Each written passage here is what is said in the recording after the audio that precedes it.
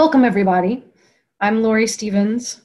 I'm the Associate Dean for Development and External Relations at the Harvard Divinity School, and I'm so glad that you're all joining us tonight. I wish we could be together in New York like we originally planned, but I'm really glad we can gather virtually. And we have the added benefit, as you can see in the chat, by gathering virtually, we have friends joining us from Pakistan, Italy, and Denver, and farther away than we could have all gathered in New York. This is our first external relations webinar, so thanks for trying it with us. We welcome your feedback afterwards. I just started at HDS just over a month ago, and already from day one was really struck by the strong sense of community here, but have particularly seen that through all the change and uncertainty in the past month, past several weeks, and just really just appreciate and admire the strong sense of community among our students and faculty, our alumni, our friends, our staff, and thank you all for being part of that. For tonight's gathering, we're thrilled to have Angie Thurston and Casper ter Kuile here to lead our discussion. They are Ministry Innovation Fellows at Harvard Divinity School, as many of you know, and they are the co-founders of the Sacred Design Lab, which is a research and design consultancy working to create a culture of belonging and becoming. We hope that tonight will be an engaging conversation with all of you about the changing landscape of community and spiritual life. Before we begin, I just want to put out the disclaimer that this webinar is being recorded, just so you all know. And as soon as we're able, we'll share it more broadly, through HDS website and our networks so that you can refer back to it. And with that, I will hand it off to you, Angie and Casper. Thank you so much. Thank you so much, Lori. Thanks, Lori. Yeah. Welcome, everyone. It's so good to be here with you. And for all those who may be new to Zoom, it's very good to be with you here on Zoom virtually today. For those who haven't yet discovered it, there is a chat box that's on the side of your screen. So you'll see a chat button at the bottom. And if you click that, there at the side will open up a panel where you can see people greeting each other from all over the United States and the world.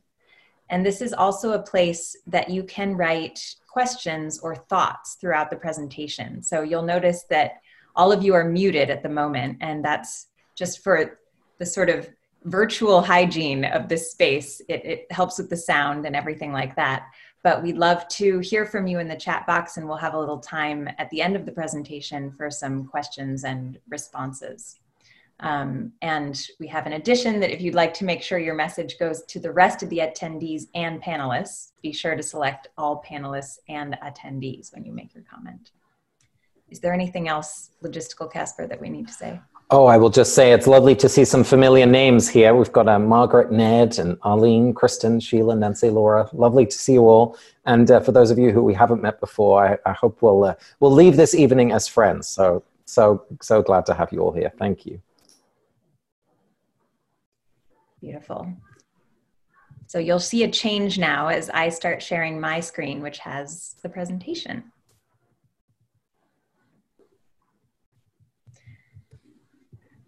So welcome, everyone. I know that we are here together under surprising and challenging circumstances. So as we get started, I just want to make sure that everybody is able to ground themselves where they are. Maybe put your feet on the floor if you're sitting or standing, or your head back for a moment if you're lying down, and just take a good breath wherever you are to ground yourself into the space that we're sharing together across distance, but at the same time. And I will do the same.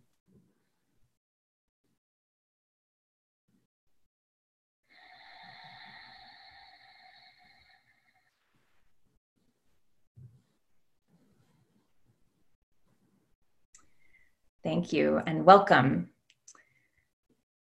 This is Religion for a New Generation. I'm Angie Thurston. And I'm Casper ter Kuile. And we are both proud graduates of Harvard Divinity School and Ministry Innovation Fellows. In fact, Angie and I met in our very first seminar as graduate students way back in 2013 in the, for those of you familiar with the curriculum, the compulsory class for MDiv students, Introduction to Ministry Studies. And for those of you who might have been through that class yourselves, you'll know that we start that class by telling our spiritual autobiography, the kind of the story of your life seen through the window of the spiritual life. And as soon as Angie and I heard one another's, we said, oh, we should be friends. Little knowing that, you know, nearly a decade later, we'd be working together still. So we've been forged by HDS in wonderful ways. Exactly. One of the many great gifts of Harvard Divinity School has been our friendship and partnership in this work. So we're first just going to take you through some of the trends that may be familiar to you regarding shifts in generational religious identity and community. Oops. So as many of you may know, in the United States, religious disaffiliation has been the trend generation over generation. So this graph shows that the younger you are in America, the less likely you are to be affiliated with an organized religion. And so you'll see there on the left side is the youngest Americans. They're at almost 40% unaffiliated. And that's really where our work has been located, is getting to know millennials and members of Generation Z who are growing up and exploring meaning-making, identity, religion, trying to understand what is driving them. So here's just another graph that shows the percentage of each generation who identify their religion as atheist, agnostic, or nothing in particular. Again, you'll see the younger millennials even higher than the older millennials. And that nothing in particular bracket is particularly important because it's actually quite a minority of these young Americans who self-identify as atheist or agnostic. The majority are in this broad and kind of nondescript category that's here written as nothing in particular. And we've really tried to understand what some of their leanings are. And so the result of this huge shift is, first of all, an institutional crisis. We have more than 3,500 churches closing each year across the United States, 70% of non-Orthodox Jews who are marrying outside of the faith. And we don't have to tell you that trust in institutions of all kinds has been declining for quite a while. And so there's a real havoc within the institutional world of trying to understand and address these changing trends. One of the things just to say about these trends is that very often when people look at religious decline, it's easy to tell a story of failure, of things that weren't done right or you know, strategic missteps. But what we really point to are the broader trends within the culture that are pushing people away from institutions and towards kind of individual pursuits in various ways. Now, I will say, in this moment, it feels like expertise is more important than ever. And so we might actually be at the beginning of a counter shift back towards trust within larger institutions. But within the kind of the bigger trends over the last couple of decades, this is definitely the case. Exactly. And so in addition to the institutional crisis, we have a series of cultural crises. So among the unaffiliated, there's a great deal of what might be called spiritual homelessness, or a kind of spiritual longing, folks being unmoored. And so we have 2 in 3 of them believing in God or a higher power, but not having a place to go to express that belief. We have 1 in 5 praying every day, but doing so on their own, right? And that's connected to a much larger cultural trend around isolation and loneliness across America.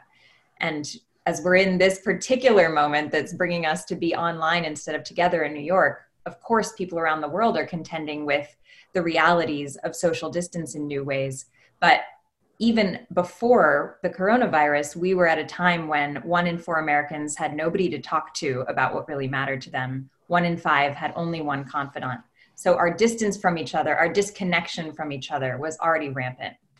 And of course, this is connected to crises in people's personal experience. So climbing rates of stress, anxiety, and depression, suicide rates is a 30-year high. I promise the story will change after all of this.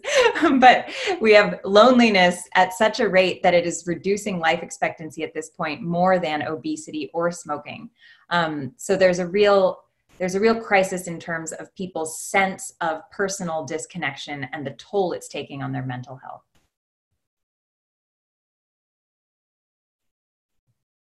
So one of the core arguments that we want to offer to you all, again, is not necessarily that the content of religious tradition, that these beautiful traditions that we inherit are somehow not fit for purpose, but that the distribution system no longer matches our cultural moment. And in particular, we're noticing a real generational difference, just like those Pew statistics that Angie shared right at the beginning illustrate, that there's a real kind of a gaping chasm, honestly, between the traditions as we've embodied them within religious institutions and more young people. If you want to go to the next slide, Ange. But the thing that we want to anchor for you is that the longing that was expressed in these religious traditions is as strong as ever. And the way that we talk about those longings are threefold. And we want to share with you and linger on these three words in particular, because we found that these have been very effective words that conjure the kind of eternal wisdom and tradition that still resonates far beyond the kind of traditional religious sector. So when we work with organizations that are inherently secular, whether they're companies or civic organizations, these kind of words are safe to say, but nonetheless unlock something much deeper. So the first word that will not be surprising to you is belonging. It feels more important than ever now to have rich relationships we talk about being fully known and fully loved. That experience of, feeling really richly enveloped in relationship. And belonging isn't just about necessarily relationship with other people, but it's also relationship to place, to story, to a lineage across time. We think also about how belonging doesn't necessarily have to mean intimacy. It can also mean just a sense of comfort, familiarity with your neighbors, for example, or people who sing in a choir or play on the baseball team. So there's a real sense of belonging that is central to the human experience. The second word that we like to think about is becoming. And this is really the idea that we grow our capacity to become the people we are called to be. So in a Christian context, this might be the word formation that some of you will be intimately familiar with. And in many ways, our culture is very, very focused on growth, on, you talk about kind of life hacks and all sorts of ways in which we can become the best version of ourselves. So it's very important for us that we place the belonging first and the becoming second, so that we affirm people's existence and their goodness as they are. And then from there, there's this invitation to growth. My favorite inner Southern Baptist likes to say, God loves you just the way you are, but too much for you to stay the same. So if you think about that sense of affirming and then invitation, that's really at the center of how we're mapping what we see people's souls yearning for. And then the final one, and you'll notice they all do start with a B, so they're easy to remember, is this idea of beyond, experiencing ourselves as something more. It's really striking from our research how often, especially people outside traditional religious communities, when they describe an experience of great kind of mystical power or the sense of transcendence, how often people will negate their own experience in their language. So they'll say things like, I felt like I was, connected to something bigger, or I felt like we were all one, or something like that, or whatever. But right, that there's this real lack of confidence in expressing these moments of ultimate meaning. And so one of the things that's really important for us is using words like this to resource people so that they can name their own experience. Because as neuroscience has told us, if we don't have the words to describe our experience, we actually negate it. So for us, these three kind of eternal longings are really at the essence of what people yearn for, whether it's inside or outside of a religious tradition. And for us, what's been really interesting to see as one of these kind of big trends is how people are unbundling and remixing the gifts of tradition.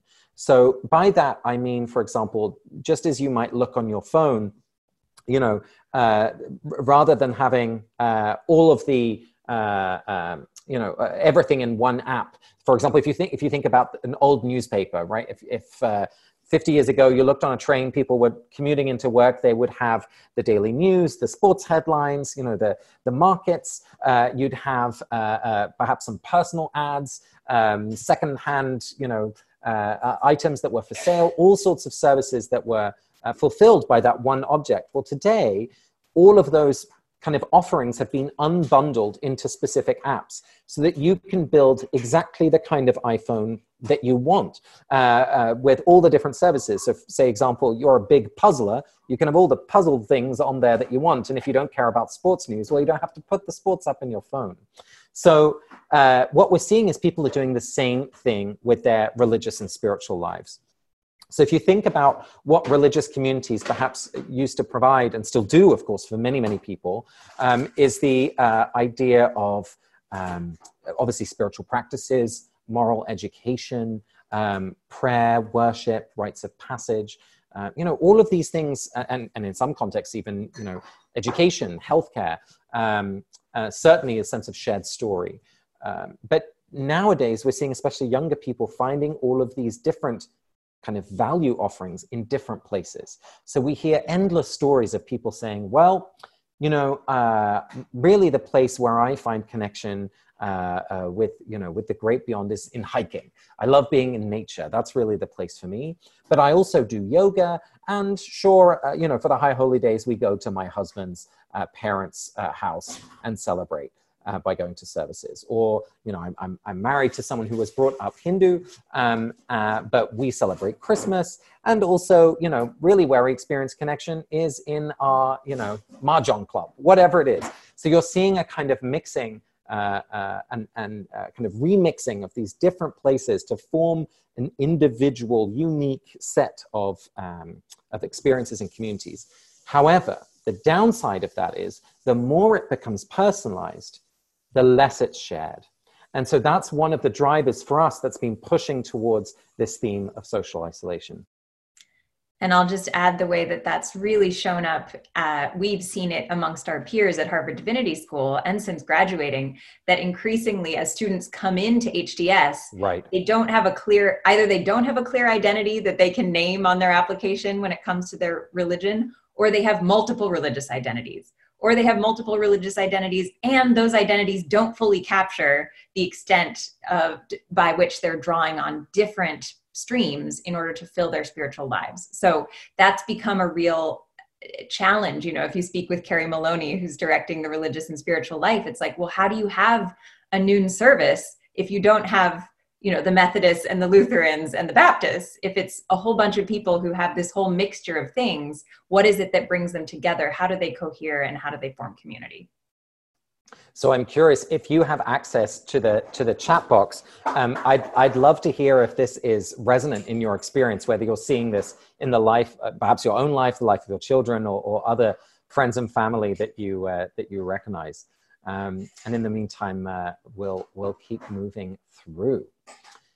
So our work really started by looking at, as these major trends were happening, Angie and I were really interested in saying, okay, well then maybe young people are not going here, but where are they going? And so we spent a number of years really looking around into, first of all, our friends, but then friends of friends, and then much further beyond, looking at what were the places where people were going to find belonging, becoming, and this connection to beyond. And so here are just some logos of some of the communities that we encountered. And you can even see just by the logos and the color palettes and the shapes that there's a very kind of consistent visual language even within these trends. So we're going to tell you about a couple of communities like this, but you see adult summer camps like Camp Grounded, you see fan communities like the Harry Potter Alliance, you see fitness communities like November Project and Soul Cycle.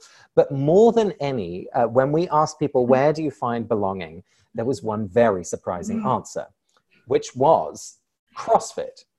Now, I wonder if any of you are CrossFitters. This, of course, is a sort of fanatical fitness community that's famous a little bit for its evangelism. I always like to say, how do you know if someone does CrossFit went to Harvard, or is vegan, they tell you. People are not afraid. People are not afraid to tell you about CrossFit. CrossFit is not just a place like a gym where you go and use the kind of fitness machinery. It's oriented around classes that happen, same time every day. And so people will show up here not just once a week, but 3, 4, 5, 6 times a week. It really becomes the social hub of people's lives. The workouts are inherently social. You often start, for example, before the class begins, everyone introduces themselves, just says hello. This was the highlight of my weekend. People work out together in pairs. Often the workouts are designed to be shared. But what's really striking is the kind of religious elements that happen within a CrossFit class. So, for example, different workouts are named after fallen soldiers or service people. So, an individual workout that'll happen across each of those fitness communities, of which there are now 15,000 CrossFit gyms around the world. There's a sort of culture of honoring the dead. When people care for one another, if someone needs a ride to the hospital or if someone's diagnosed with breast cancer, people organize GoFundMes. People organize, mums and babies workouts. There are talent nights. There's beers on a Friday evening. There's going away parties if someone's moving to a different city. And when we interviewed one of the co-founders, Greg Glassman, he came to the Divinity School, and we provocatively called the event CrossFit as Church, ? He used the most remarkable language, talking about, I'm not trying to build a skyscraper, I'm trying to shepherd a flock. I'm trying to tend an orchard. So even though this is a private company, he used very pastoral language to describe the responsibility he felt. And of course, they all gather in one kind of pilgrimage-esque experience once a year for the CrossFit Games. So once we started to put these lenses on of looking at these communities, and this is just one example, we started to see a lot of sort of religious behavior come through. And so much so that people are getting married and having their funerals in spaces like this, that, when a loved one dies, they're approaching their fitness trainer to ask about guidance that really you would expect to ask, a spiritual leader. And of course, none of these folks have been trained for that kind of experience. So I'm sad to say that sometimes it goes horribly wrong in terms of the relationship between a trainer and a congregant. One example that still sticks with me is we interviewed a SoulCycle instructor who said, well, just this Sunday, someone texted me at 4 p.m. in the afternoon and said, should I divorce my husband? That's not what you expect to do when you're training to not be. What she was trained for. No, exactly. So all of this to say, we noticed how more and more that especially younger people were bringing their kind of religious, spiritual lives to these secular institutions. Right. And that's important to note that all of these communities that we're finding, these are all secular communities. So despite the fact that they're places filling these eternal longings, the longings of the soul, that they're nominally secular. So that's part of what made it so remarkable to Casper and me as we started doing this work together, is reaching out to these leaders, asking about their work and what people were finding in these spaces, and more discovering that both the language they used for it and the content of what was actually going on felt so deeply religious. So go ahead. Oh, I was moving on to the dinner party. Yes. Is that right? So one other example, just a very different structure, is the dinner party. This is a community, again, for people in their 20s and their 30s mostly, who are gathering around a table to share a meal, having experienced significant loss. So often it's younger people who've lost a parent, perhaps a sibling or another loved one. And Lennon Flowers, who co-founded this community with friends, said, for her, bringing up the fact that her mother had died when she was in her early 20s was kind of a conversation killer, especially around the holidays, Thanksgiving, Mother's Day, things like that. She just wanted to talk about life through this lens of loss. And so she got together with some friends who had a similar experience, and very quickly the idea spread to hundreds of tables, as they describe it now. So there's hundreds of these micro communities that gather usually once a month or so to share a potluck meal, gather at someone's table, and just be together. And it's not necessarily a sort of grief group. It's really a space for people to talk about their life after loss. That's the phrase they use, life after loss. So if you maybe have a new job, maybe you have a new partner, what does it look like through that lens of the experience of loss? And the dinner party, I mean, you'll see the echoes already. Of course, elements of small group ministry.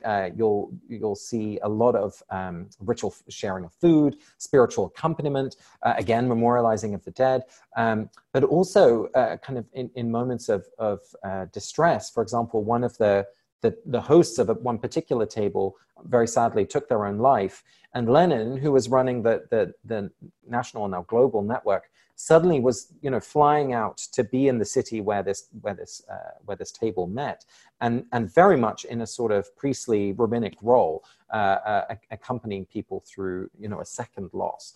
And what's really interesting, and the dinner party has been particularly good at this, just as you'd expect congregations to look beyond themselves towards the wider civic landscape, so too the dinner party, amongst others, is doing the same. So after the election in 2016, the dinner party joined with a couple of other organizations to launch the People's Supper, wanting to use the same sort of technology of dinner to bring people together across the political divide. So they've done incredible work bringing people, across the red-blue landscape to sit down and share a meal and to connect as human beings first before talking politics.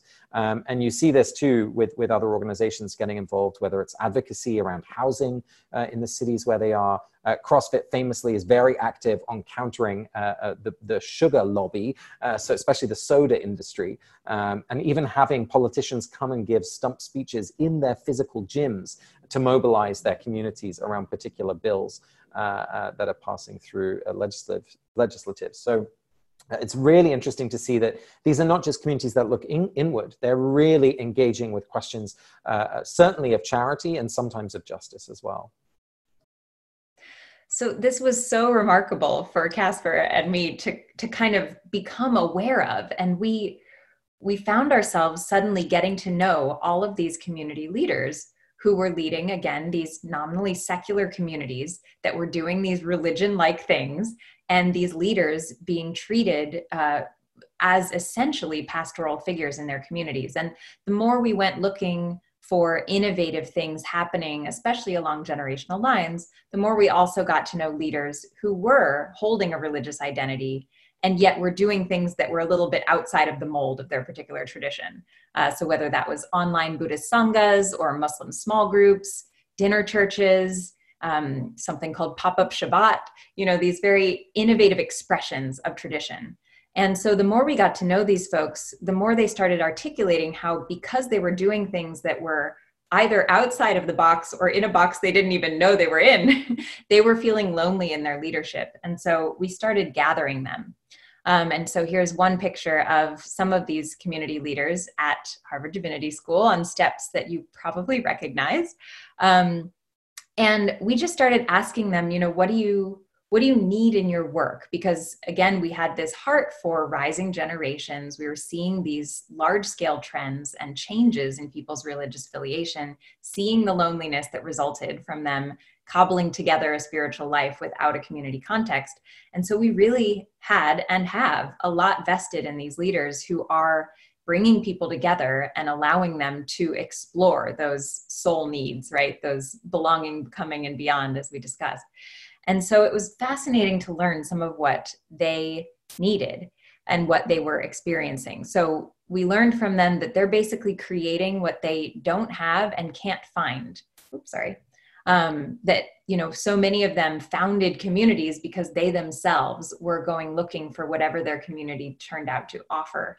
And so that's part of what made it so tricky that they ended up filling these pastoral roles, is because people would come bringing their whole lives to these communities, right? So many of these younger people being cut off from community in their own lives are suddenly like, great, as Casper said, right? I'll go to my SoulCycle instructor with this question about, one of the biggest decisions in my life. And so here you have all of these really good-hearted leaders who are filling roles they were not trained for.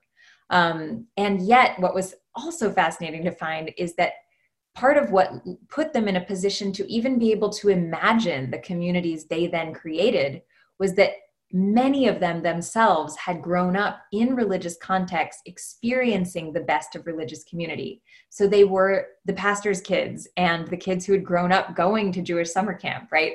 These were leaders who had what we talk about as the spiritual imagination to actually build community beyond what their peers were experiencing. And so basically they need all the things that someone in a role like that would need, as we know from, getting trained in ministry, and they don't have access to it. So they need not to be alone, right? They need peers along this journey.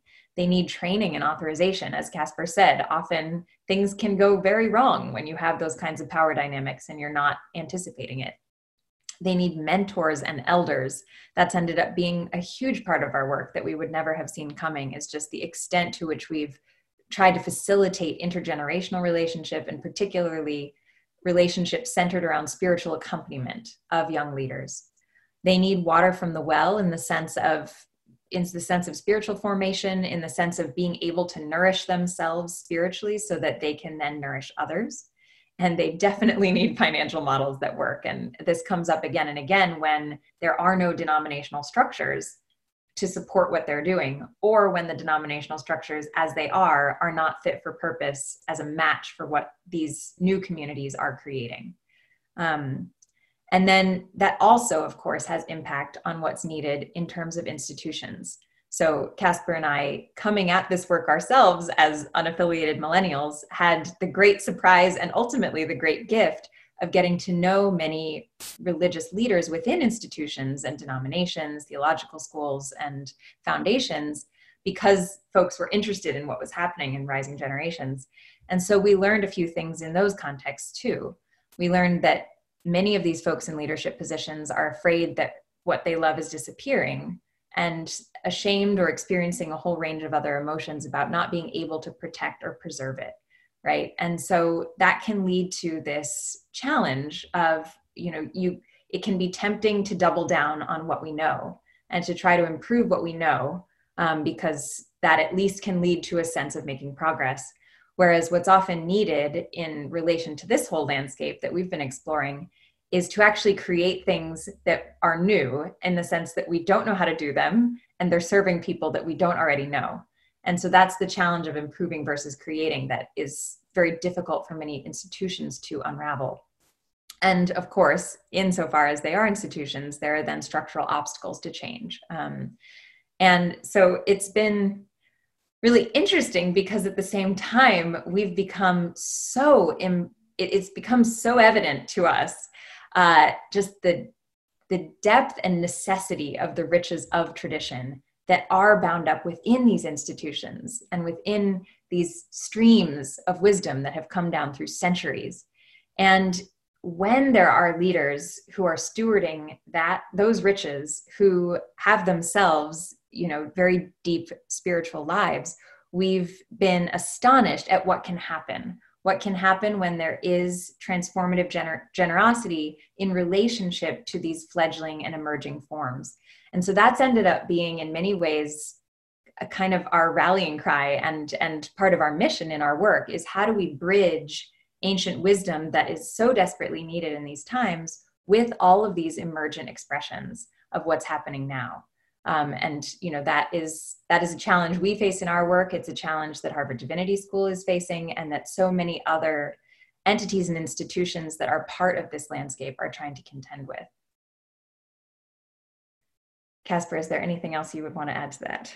Well, I want to leave lots of time for questions, because I know all of you will have insights that will stimulate thoughts for us as well. But maybe one thing just to say about what this looks like for HDS in particular. We've been extremely lucky that when nearing graduation, we went to the dean and said, David, if we find the money, can we stay and continue this work? Because it was started as a research project, and the dean very generously said, yes, absolutely. So we could then go out into the world and say, hello, Harvard would like to partner with you, give us some cash, which was wonderful, to be able to really just continue where this thread was leading us. And what it's led to since is a really wonderful collaboration between various members within HDS. And us, we've involved faculty in our gatherings.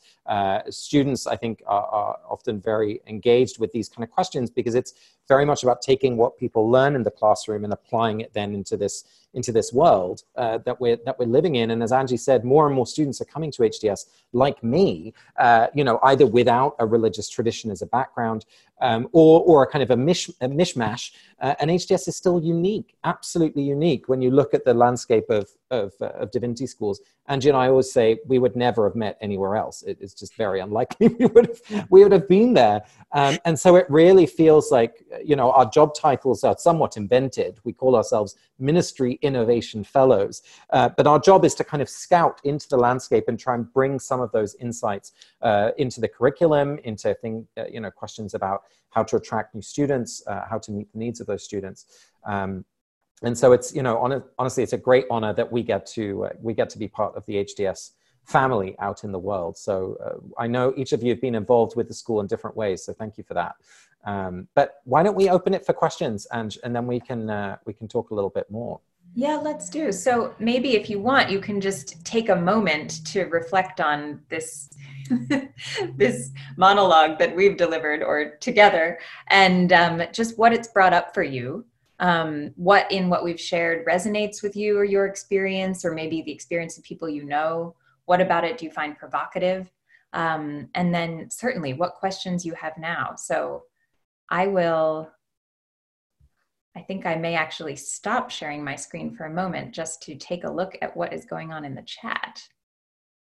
Great. In fact, I see a very, very interesting question from Melinda, who asks, as a Gen Xer working in organizational development, seeing how more and more, especially younger employees, are coming to the workplace with perhaps unreasonable demands of their workplace. They're looking for values-driven connection to meaning. They're looking for social relationships, safe spaces for nearly therapeutic care. This is very, very resonant with our experience as well, Melinda. And in fact, in our work now, as I said, we started out as a research project, started to develop some of our own kind of small projects, and now we do some consulting to try and apply that wisdom at scales that we would never achieve on our own. And we're working, for example, with one client is Pinterest, in the middle of Silicon Valley, very cool, sexy brand to which a lot of young people are coming to work. And they're in the midst of building their new headquarters and have asked us to work with the architects to design physical spaces that would enable more social connection and meaning making. So we've been thinking about rituals in the workplace. We've been thinking about how do you help people come into small groups where they have more of that social safety, social connection outside of their team. Because exactly as Melinda is saying, as people don't find that elsewhere, in third spaces outside of their workplace or their home, there's a real hunger for that wherever people can find it. And so you see it in, whether it's meditation and mindfulness programming that's coming more and more in the workplace, or even if you think about ethical formation, where do most Americans learn about questions of gender and race? It's in trainings from HR in their workplace. So I think the workplace is going to continue to be a real site of spiritual activity, if you can use that phrase. I think it's a very astute question. Absolutely. Yeah. And it's a philosophic question, right? As to, because a lot of our work has just been to notice what is happening. And then with a sort of ministerial orientation toward wanting people to flourish, it's been, okay, how do we strengthen what's happening so that they can find it? So hence the work at Pinterest. But of course, it is a very real question about whether those things should be happening at a workplace. The reality is just that it is. So, part of our inquiry has been, well, where could this all be happening? And if not there, then where else? I think that connects to Edward's question about what impact COVID-19 isolating may have on the emergence of other virtual communities. Because that's been another real area of interest to us, and certainly something that is happening in rising generations already, right? Is so much of their time and their life and their relationships are happening in virtual spaces.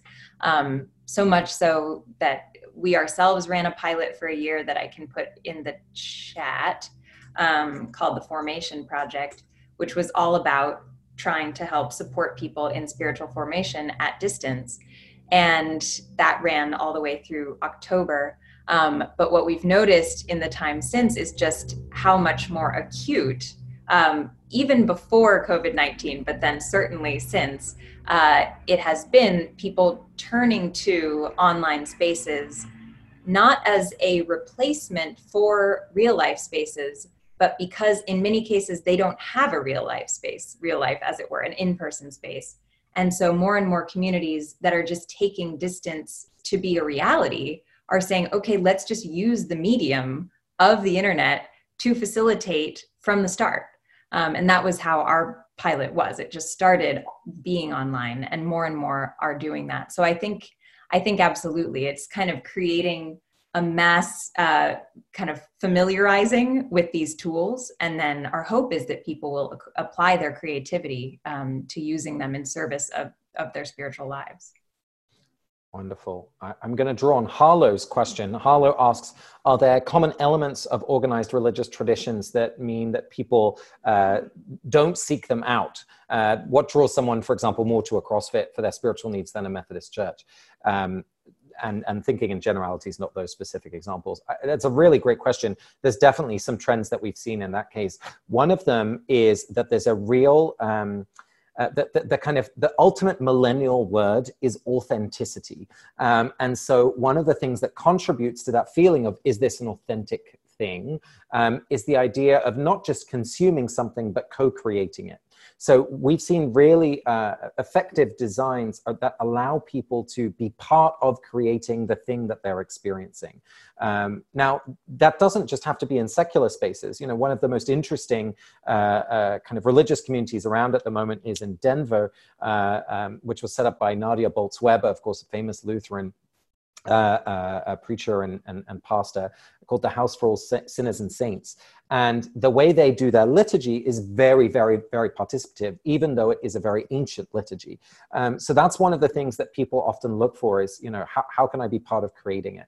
It shouldn't be too perfect. It shouldn't be too ready-made. But there's also a really interesting theme, and I think the fitness communities are important to look at, for two reasons. One is that they are much more financially sustainable than many other of these new communities that we've seen, because they essentially sell something that people know that they should want, right? This idea of being healthy, being fit, having a hot body, that's something that our culture really prizes, and so people know that that's something that they should want. But the more interesting theme is that they push us beyond our daily niceties. And I think one of the kind of hesitations for a lot of people outside of religious institutions is this sense of shallowness or fakeness, or you know, it's not really real or gritty. And when you've been sweating next to someone for an hour and you're absolutely disgusting, you know, there's not really any hiding anymore. And the most famous example of this is the hill climb, the penultimate song in the spin class at SoulCycle, where, you know, everything's dark, there's little candles on the stage, the music is overwhelmingly loud, it's kind of battering your senses, and you're absolutely physically exhausted. Then they turn on a ballad and you dial up the resistance on the bike, so you're cycling really slowly, you're pushing really hard, and everyone starts crying. And it's just this moment of kind of catharsis, of release. And there's an experience for people of intimacy and connection with one another through their physical bodies, which is much, much harder to get to just through our intellects or you know, just through unless we're really moving our bodies. So I think one of the themes definitely that I would point to, Harlow, is this sense of embodiment. Are there practices that are really physical? And of course, there's many, many religious traditions that have those elements, whether you think of walking in pilgrimage or the aesthetic disciplines. So in the Jewish context, for example, you've seen the reemergence of the mikveh, of the ritual bath, in a very interesting, progressive way, not just marking kind of ritual purity around menstruation, but also now allowing people to mark a gender transition or a graduation from college or a divorce. And it's become enormously popular within the kind of progressive Jewish sphere. So just really thinking about that embodiment, I think, is another theme to look at. Absolutely. I will turn to Jennifer Cleveland's question. She asks how Harvard offers those noonday prayers when people come from so many backgrounds, and also just identifying the challenge of being caught in the improving versus creating. And I imagine others may be there as well.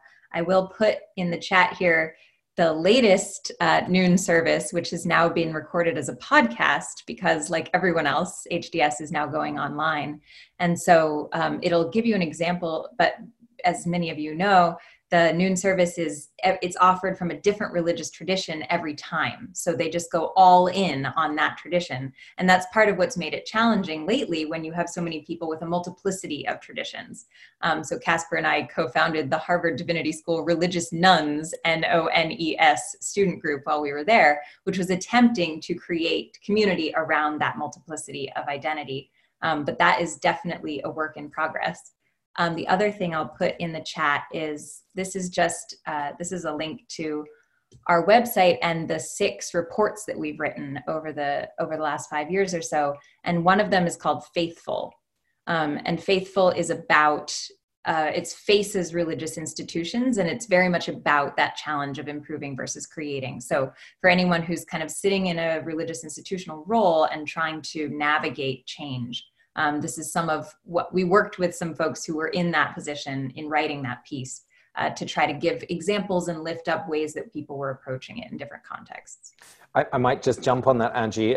Henry asked the question about how can mainline or mainstream churches respond programmatically to build their membership. And Henry, this is one of the difficult answers, I'm afraid, that we'll have to give. But that orientation of seeking to bring people into what exists is a really, really difficult thing to do.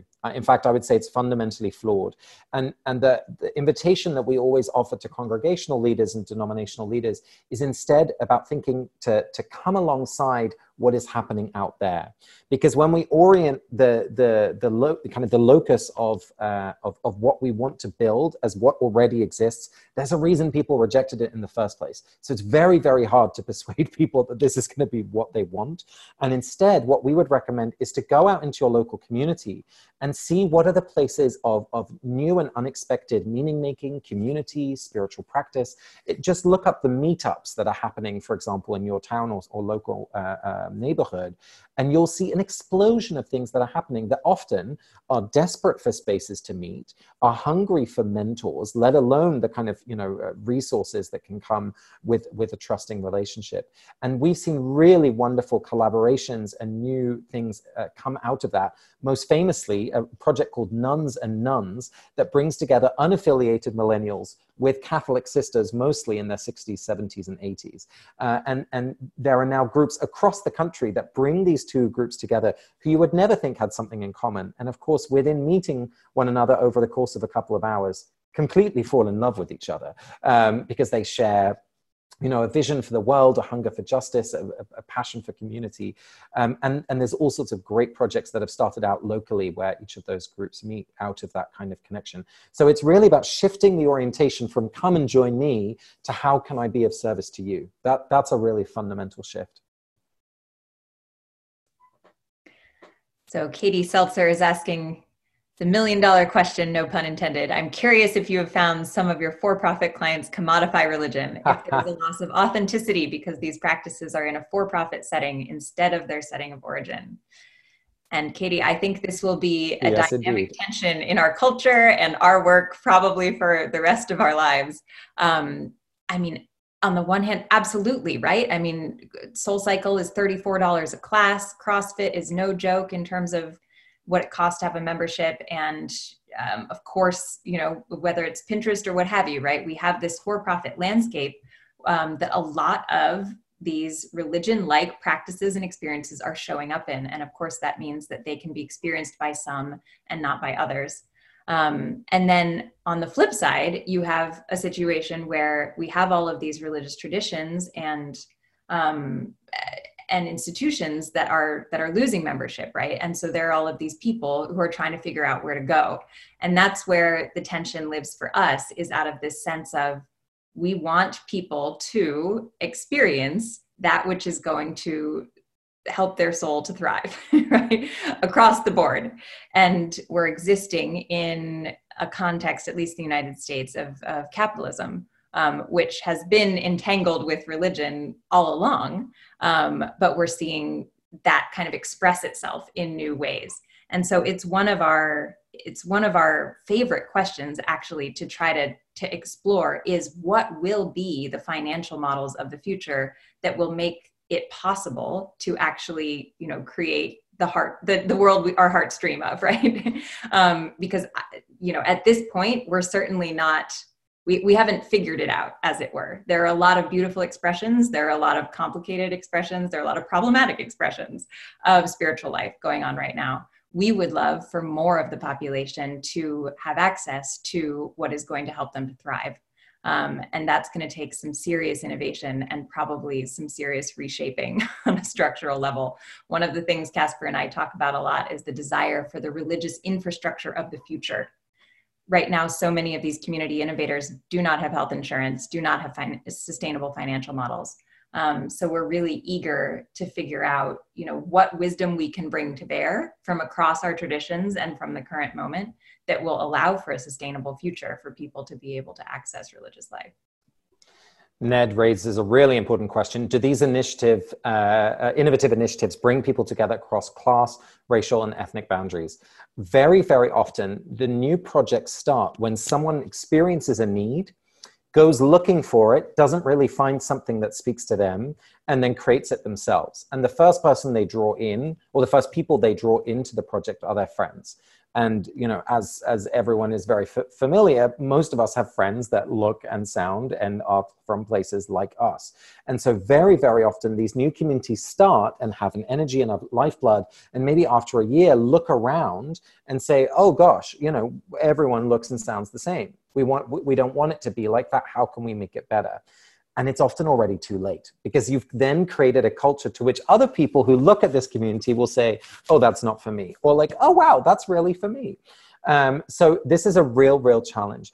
I think some of the best examples of people who have done this very, very well, one of them, Ned, you'll be very familiar with, was the Sanctuaries in DC. This was what they called a diverse arts community with soul, led by an HDS graduate who was a Unitarian Universalist minister, but was very, very expansive in building that community, and very intentional about not having one physical place where he brought the community together across the DC area, because knowing that, if you choose this place, those people are going to know it's not for them. And if you choose this place, these people are going to know it's not for them. So he was very intentional about building a very multiracial, multi-religious, multi-ethnic, multi-everything leadership team and places to meet. Now, sadly, the Sanctuaries really struggled to build a financial model that worked. And so for us, it's particularly sad because it's one of the best examples of a multiracial organization. I think class might even be more difficult. So you're absolutely right to ask that question. And I think, again, this is one of the things that communities can learn from religious traditions, because at their best, a congregation is really a place where we sit next to someone we would otherwise never meet. So it's absolutely a challenge for a lot of these new community leaders. Well, I know we have only a minute. Oh, and I can't hear you, but now I can. Okay, great. I know we have only a minute left or so. We have such a beautiful question from Ann Browdy about who will be the mentors of the next generation when those trained within traditions have passed. And that connects to Nicole Wood's question just about, more about this infrastructure and how do we empower more people to receive spiritual care and belonging.